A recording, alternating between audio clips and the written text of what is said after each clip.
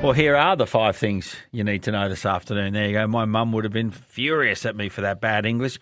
Okay, that story about the rail line, it is number 1 in the 5 at 5. So the delays of up to 30 minutes are on the Airport, Caboolture, Doomben and Ipswich line. All other lines are about 15 minutes late. So the situation is, Scott Rydell, the head of Queensland Rail in the southeast, he told us all about it. So the situation is they will get back to normal fairly soon. So, you know, you might end up at 5:30 catching the 4:30. So you'll be okay. It's just that for that period of time there were delays. So make sure you have your wits about you this afternoon, as I said. Number 2, the Reserve Bank of Australia has raised interest rates for the 10th consecutive meeting. The previous record was 3 rises in a row. We're up to 10.25. Up to 3.6 now. 10 months ago, the rate was 0.1. It is now 3.6. Incredible stuff. Now, there's some very interesting language in the RBA statement. After the rates went up 0.25% in February, Philip Lowe, the RBA governor, wrote this. The board expects that further increases in interest rates will be needed over the months ahead to ensure that inflation returns to target and that this period of high inflation is only temporary. But today he changed his language. He said the board expects that further tightening of monetary policy will be needed to ensure inflation returns to target and that this period of high inflation is only temporary. So he's taken out further increases in interest rates. Now, what can he do with monetary policy? There's not much else he can do. But the bank is shying away from writing down they want to rise interest rates again because they're copping such bad publicity. Most analysts are taking that as maybe one more rise, but a pause in April. They're thinking they're getting tapped out on it. The bank has written all sorts of things today about there's a lag effect in these rate rises for the effect to come in the economy, accepting that households are doing it tough. I can tell you that unions are howling mad about it. The CFMEU normally doesn't say much about interest rate rises. They've just put out this blistering statement ripping into the RBA, saying the blue-collar workers are just getting hammered here. And how can they provide for their families when they're just getting totally poleaxed? Because it's not that mortgage holders, it's also renters, because it's being passed on to renters, and all the housing groups in Australia are howling mad too. Now, Jim Levers-Chalmers, who used to talk before he got elected about all these levers you could pull to fix the economy, has worked out that you actually can't pull any levers and that all the textbooks he read at the University of Queensland are useless when it comes to real life. Here he is in the chamber today. The Reserve Bank takes its decisions independently, and that independence is an important feature of our system. The government's job is to take responsibility for those things that we have an influence over. Australians understand that a lot of this inflation is coming at us from around the world, and they understand that broken supply chains here in Australia have been part of the problem as well. And so we take responsibility for working through this inflation issue in a responsible and a methodical way to address inflation in the ways that we can. And our 3-point strategy is all about, as we've said before, cost of living relief, repair of supply chains and restraint in the budget. Now, as the Reserve Bank Governor's statement says today, it makes clear we do expect that inflation has peaked, but it will be higher than we'd like for longer than we'd like. That's why our cost of living relief is targeted and responsible, so that we make life a little bit easier for people but don't add to inflation. Making early childhood education cheaper, making medicines cheaper, building more affordable housing, providing help with energy bills and getting wages moving again. So of all those things, can I just ask a question? And I understand everything he said there. Where's he building the affordable housing? Like where? Can anyone name one project anywhere in Australia? I'll scrounge up 2 more Broncos tickets. Can anyone name one project anywhere in Australia where the federal government is building more affordable housing? Because I just don't think it's happening. Like, there's not much housing being built.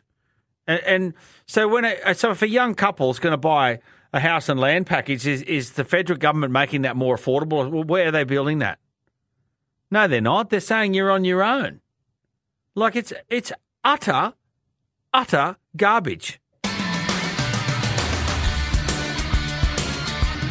There is no more affordable. Like, the rents in Brisbane, Like I gave you that story earlier. We're less affordable here than they are in Melbourne. You can't find a rental for less than $400 a week in Brisbane. Like, you just can't. People are spending half their wage on rent. Imagine just standing up going, building more affordable. Where? Just someone tell me where, please. An interim report was handed down today into the SeaWorld helicopters disaster from January 2. 4 people died, 6 received serious injuries, 3 others suffered minor injuries in the crash. Look, this report that was done today by the Australian Transport Safety Bureau, Angus Mitchell, headed up the report. I'll play you his audio now, then I will give you some observations. But I can tell you this report was very conservative. It basically outlined what happened. But there were multiple failures going on here. People are too afraid to say it. But there were multiple failures happened that day. There was human error, it looks like. There was also, it looks like a communications error where the pilot above clearly said that he was coming in, but the pilot below, no one heard him say he was coming up. Was his stuff broken or did he just not say it? Was a lapse in concentration? A transponder on the helicopter above wasn't working properly and the company knew it, but it didn't have to be working properly because it was uncontrolled space. It only has to be working properly in controlled space. So why it was uncontrolled space, I don't know, because there's choppers everywhere. And they go, I wasn't that busy that day. There was only 4 choppers in the area. Only 4 choppers doing 5-minute joyrides, up, down, up, down, up, down, up, down.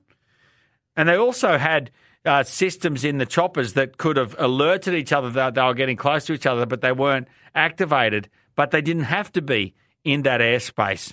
I think there were multiple failures here. Here's Angus Mitchell. The helicopters were operating from 2 separate helipad facilities about 220 metres apart. The 5-minute scenic flights were to follow the same counterclockwise orbit, with the inbound helicopter on approach to land at the heliport to the south and the outbound helicopter departing the pad to the north.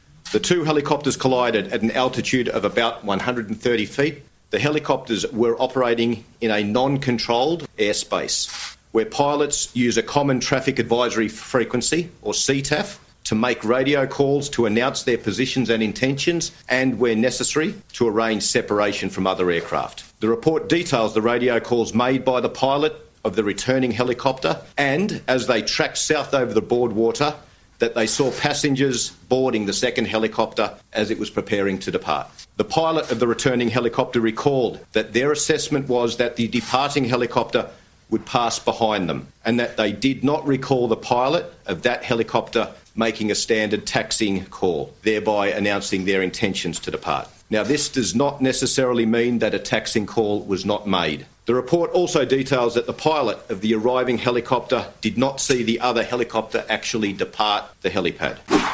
Now, because of the transponder problem, the aircraft was not able to be used in a controlled airspace going forward, right? And this was uncontrolled, so like I'm telling you. The transponder on the helicopter taking off was working. The one on the one coming down wasn't working. Now, what's a transponder?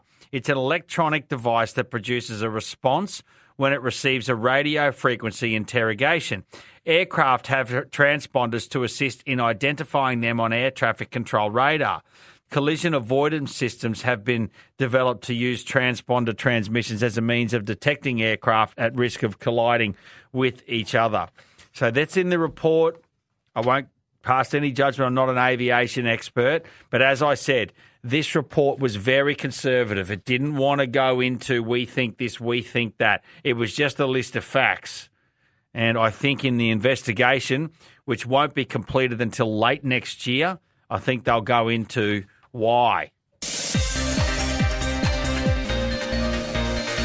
Okay, I mentioned this at the start of the show. Sky News is reporting that former Prime Minister Scott Morrison could quit federal politics by the end of the year. He's currently on the backbench. He's been pretty quiet since he lost the election last year, apart from throwing pot shots at the Albanese government recently over our relations with China. Sky News' Andrew Clennell says he's been hearing ScoMo could be headed overseas to take up a consulting job. That would result in a by-election for his federal seat of Cook in Sydney South. And as I said earlier, do we need by-elections anymore? Can't we have a referendum question saying, in the case of a member being deceased during a term of Parliament or a member resigning or whatever, can't we just replace them with another Liberal, as in the case of Scummer? We do that in the Senate.